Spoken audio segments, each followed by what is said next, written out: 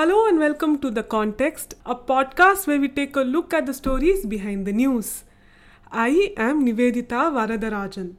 The New York Times published an article on the 16th of April regarding the number of COVID deaths in the world, especially in India.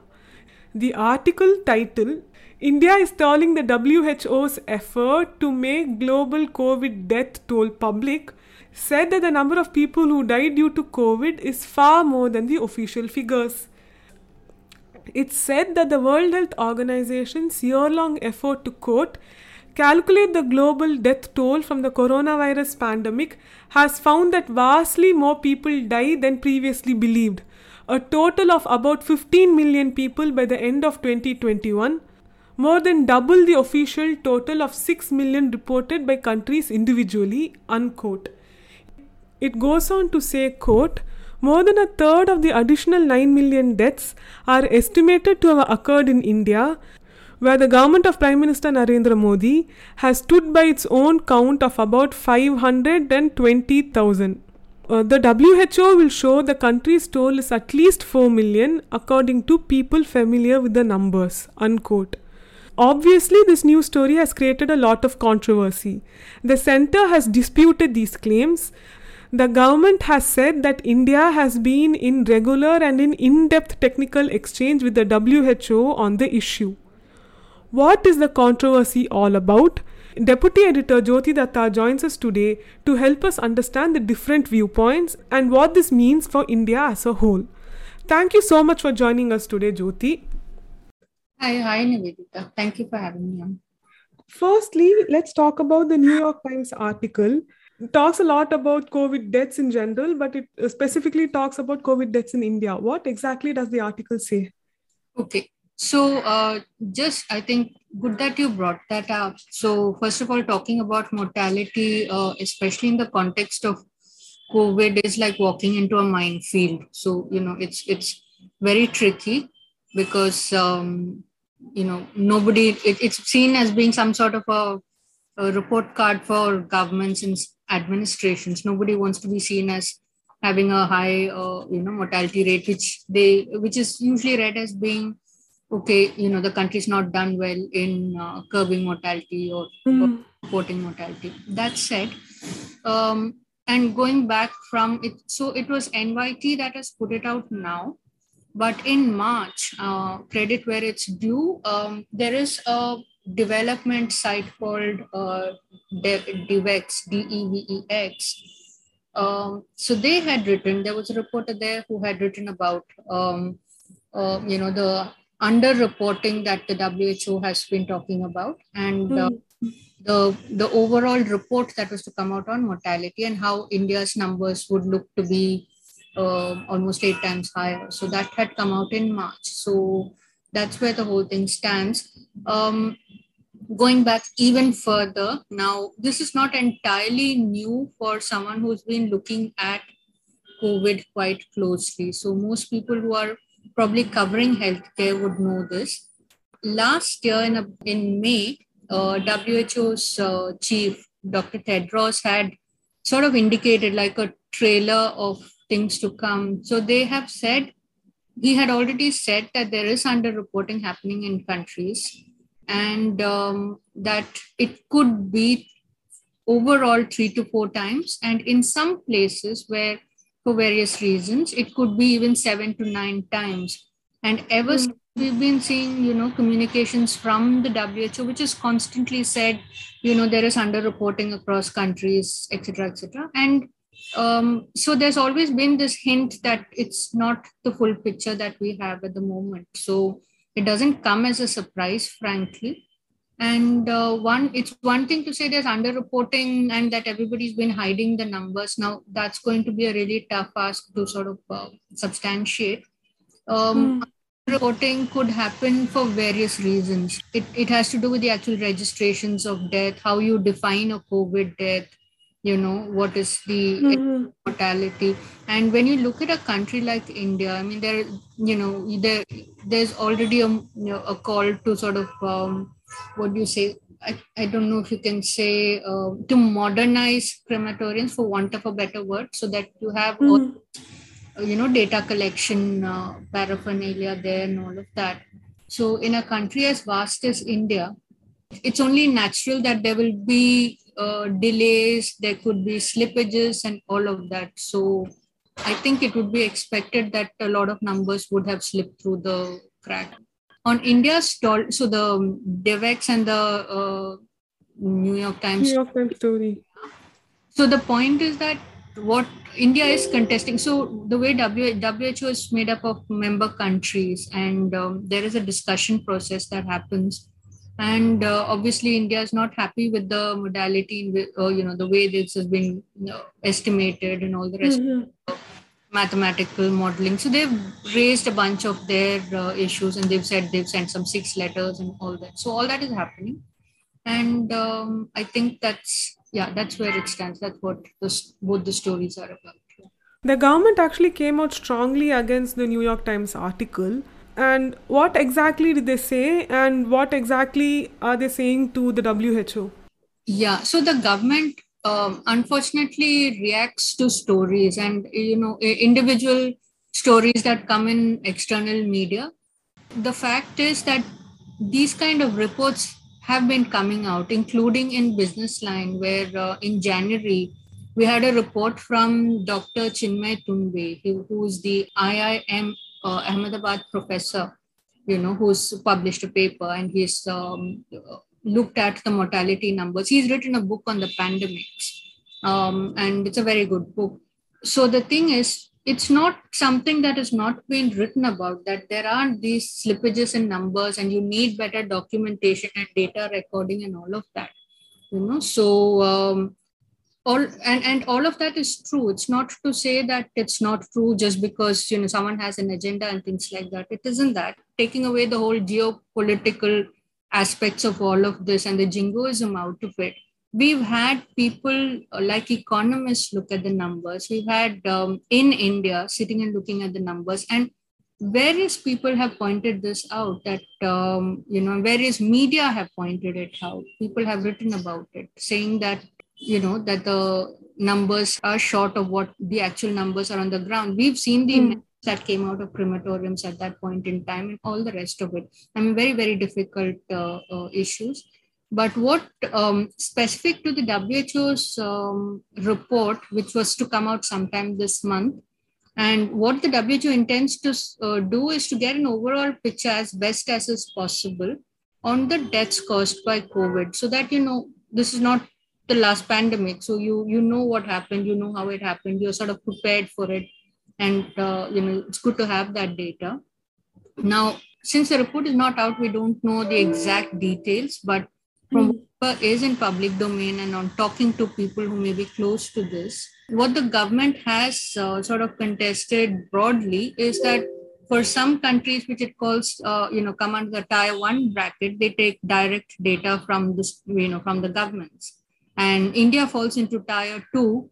So they don't rely on data that's coming from the government. They've done their own estimates. They've taken estimates. India's again contesting is that the estimates they've taken, these global health estimates of 2019, India has a problem with that itself. They've said even that modeling is not, they're not quite comfortable with that.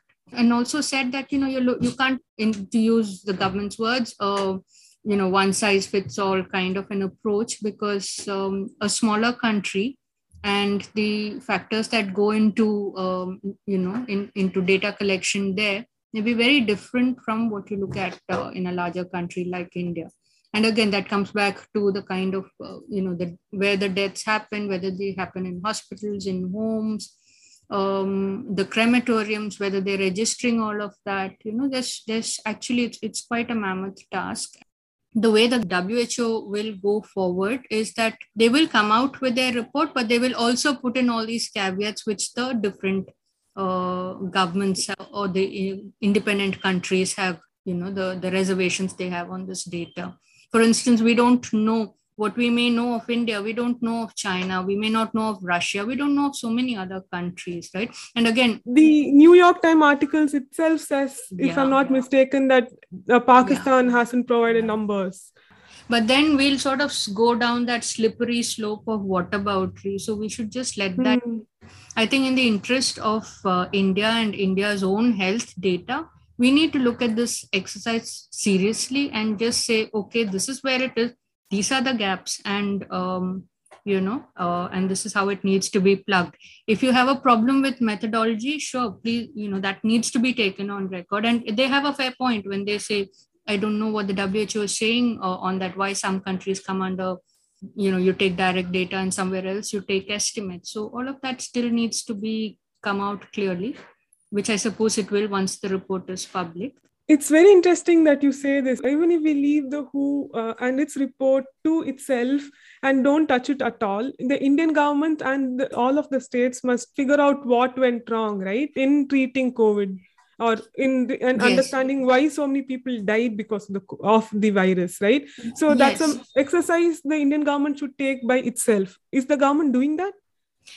It is an exercise they should be taking themselves, and I would think that the Department of Health, and given this whole stress on going digital, they're trying to capture as much as data there is possible, and all of that is there. It's just that out of Chennai, out of Delhi, out of Bombay, it may be easier to capture all of this, but when you go into slightly more suburban areas, and even during when we saw the second wave, if you looked at the images that came out of the crematoriums, they were full, and it, want of a better word, I mean, it was very distressing. So at that point in time, how much of data is actually being captured, or is it being captured at the hospital end where the death has happened and there is a death certificate and that sort of thing, or has a person gone back home and have they died 1 week later, have they died a month later?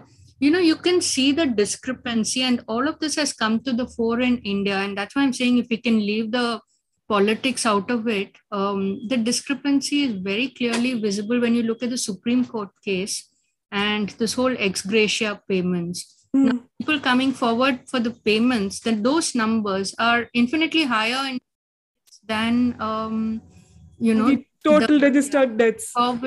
Exactly, the COVID mortality. So then all these explanations are not provided. So we are still sort of holding on to straws and trying to sort of put it together and figure out what exactly is going on. So to answer your question, yes, the states, because health is a state subject, and for India's own preparedness for a pandemic and how to go forward on, how to handle all of this and just be more transparent. It's not a report card to say, okay, you did badly or you did well. I think it's just keeps you better prepared for unfortunately another such incident that might come our way. Yeah. So the big takeaways: keep politics aside and learn a lesson from this unfortunate series of events we call the COVID-19 pandemic.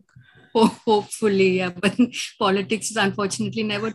Yeah, that's true. These things, yeah. So another thing I wanted to ask you, you touched upon yourself, is to understand how we can deal with the pandemic. So one of the ways we can deal with the pandemic is to find out how the pandemic originated. It's something which the WHO is not, or anyone else is, they're not like giving that much importance to it now. Is it fair to say? No. So there are still teams that are trying to go back and look into the origins of the pandemic. So that study is continuing, or that investigation continues. The problem that happens is, the time the team went into Wuhan after the whole thing was 1 year later. Now, it's like someone was explaining to me, it's like a crime scene. Now, if much of the basic whatever has happened there has changed over 1 year, so you'll only go with whatever is available to you. You will only go with whatever someone is telling you about what happened at that time. So in that sense, we are going by secondary sources. But in all fairness, I mean, I did listen in to some of those researchers who were there when they held that press conference from It's from Wuhan. From there. So they are also going by a lot of the data that was there in hospitals, and as best as possible from gathering the data that is there. But it's going to be a very tough ask. There's not going to be a straight answer there for various reasons, including how much you'll really be able to get to the bottom of it. And as you know, the US also had, when the Biden administration took over, he had his people, his team to go and sort of investigate this and all of that. And, it still comes back with the same answers that which is already there. So to answer your question, people are still researching into it and trying to find out 10 years on, will we know what started this whole thing? Was it a lab leak, or was it was it bad, the wet market practices, or did it actually happen elsewhere, which was something that one of the researchers actually said. She said, there were these cases in one of the other, it was not a wet market, I forget the exact word that was used, but outside of Hubei. So, all of these things will still need to be investigated. And will we have an answer right away? Unlikely, because it's too polarized now. And but there are teams that are still investigating all of this and trying to get in to as close a picture as is possible. Even with the COVID mortality data, I mean, the first story that came out on it says that India wanted the details to come out 10 years on, where you sort of have a little distance from all of this and you see it with a little bit more clarity. But I think the way the WHO works, and I've seen this with their advisories on medicines, it's pretty much what they call living guidelines. So it's quite dynamic. It keeps changing as they get new data. And I think that's an okay strategy to have. It's just that sometimes they don't always get it right. And that's something that everyone also needs to understand. So so they are looking into the origins, but will we get there and how soon? That's a mystery as ever. So to conclude, can you tell us one important thing we can learn from this controversy? So again, this has become a talking point now because a publication wrote about it and they have the visibility that they do. But like I was just telling you, it's been the fact that across the world there has been underreporting for various reasons is something that was put out there in May last year. So, and ever since there have been reports, both external and internal, by Indian economists and researchers who have said all of these things.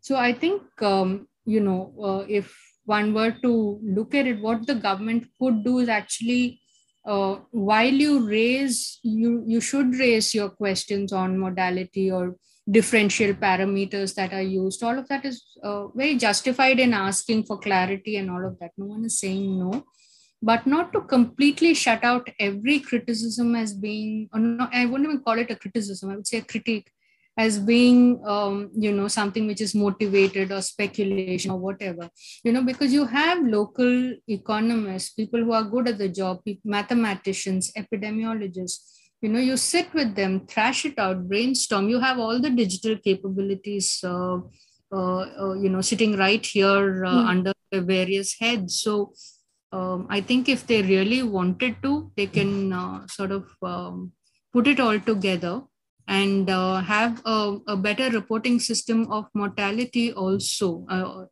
since we're talking of mortality here.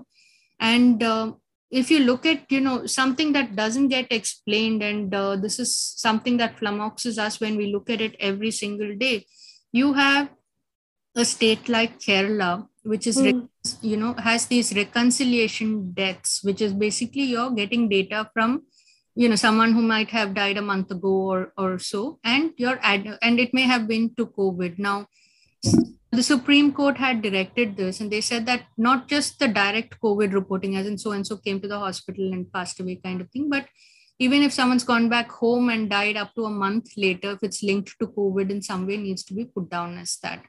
Now, some states are putting, the death numbers and these reconciled numbers in, they're putting these and the ones going for ex gratia payment to the seeking a payment, compensatory payment and all of that. They're putting all of these into one list. So so it looks like one state has got high reportage of the mortality numbers, and some other states just don't have any reconciliation at all. Maharashtra did reconcile, Bihar reconcile, Tamil Nadu reconcile, but are we to understand that the other states did not have any deaths of people who went back to their village or their home and died a month later? Mm-hmm. That sort of flummoxes basic logic. And so these are things that need to be captured and need to be sort of more transparent, so that your data is authentic, and it's not authentic just for a local audience, but to a global, international world, which is what we plug into. I mean, as a country, you're not sitting isolated. You're interlinked with everything that's happening around you. Your data is seen as being credible when you're truthful about all of these things, that they get captured in your data. And tomorrow, when you have to have a health strategy planned for this, and if you see the most number of deaths were here, or this crematorium could not handle so many deaths, and or did not have any registrations at all, so you can beef up all of that and shore up all your facilities around all of these things as well. Yeah, but that said, I mean, one thing that I think when we talk about numbers, it almost becomes dispassionate in terms of just talking about numbers. And, the estimate is 8 times higher than what it is now. But we need to constantly remind ourselves, I think for me at least, that takeaway is the numbers is one thing, but at the core of, that 5 lakh mortality or 40 lakh mortality, each one is a person with a home and a family and all of that, and their own grief. So, to keep that also at the core of discussions. Yeah. So thank you, Jyothi Datta, for joining us today. I think my takeaway is that it's important to understand the data so we don't repeat it and not look at politics like we spoke about. Absolutely. So thank you so much for joining us today. Thanks so much, Nivedita. Thank you.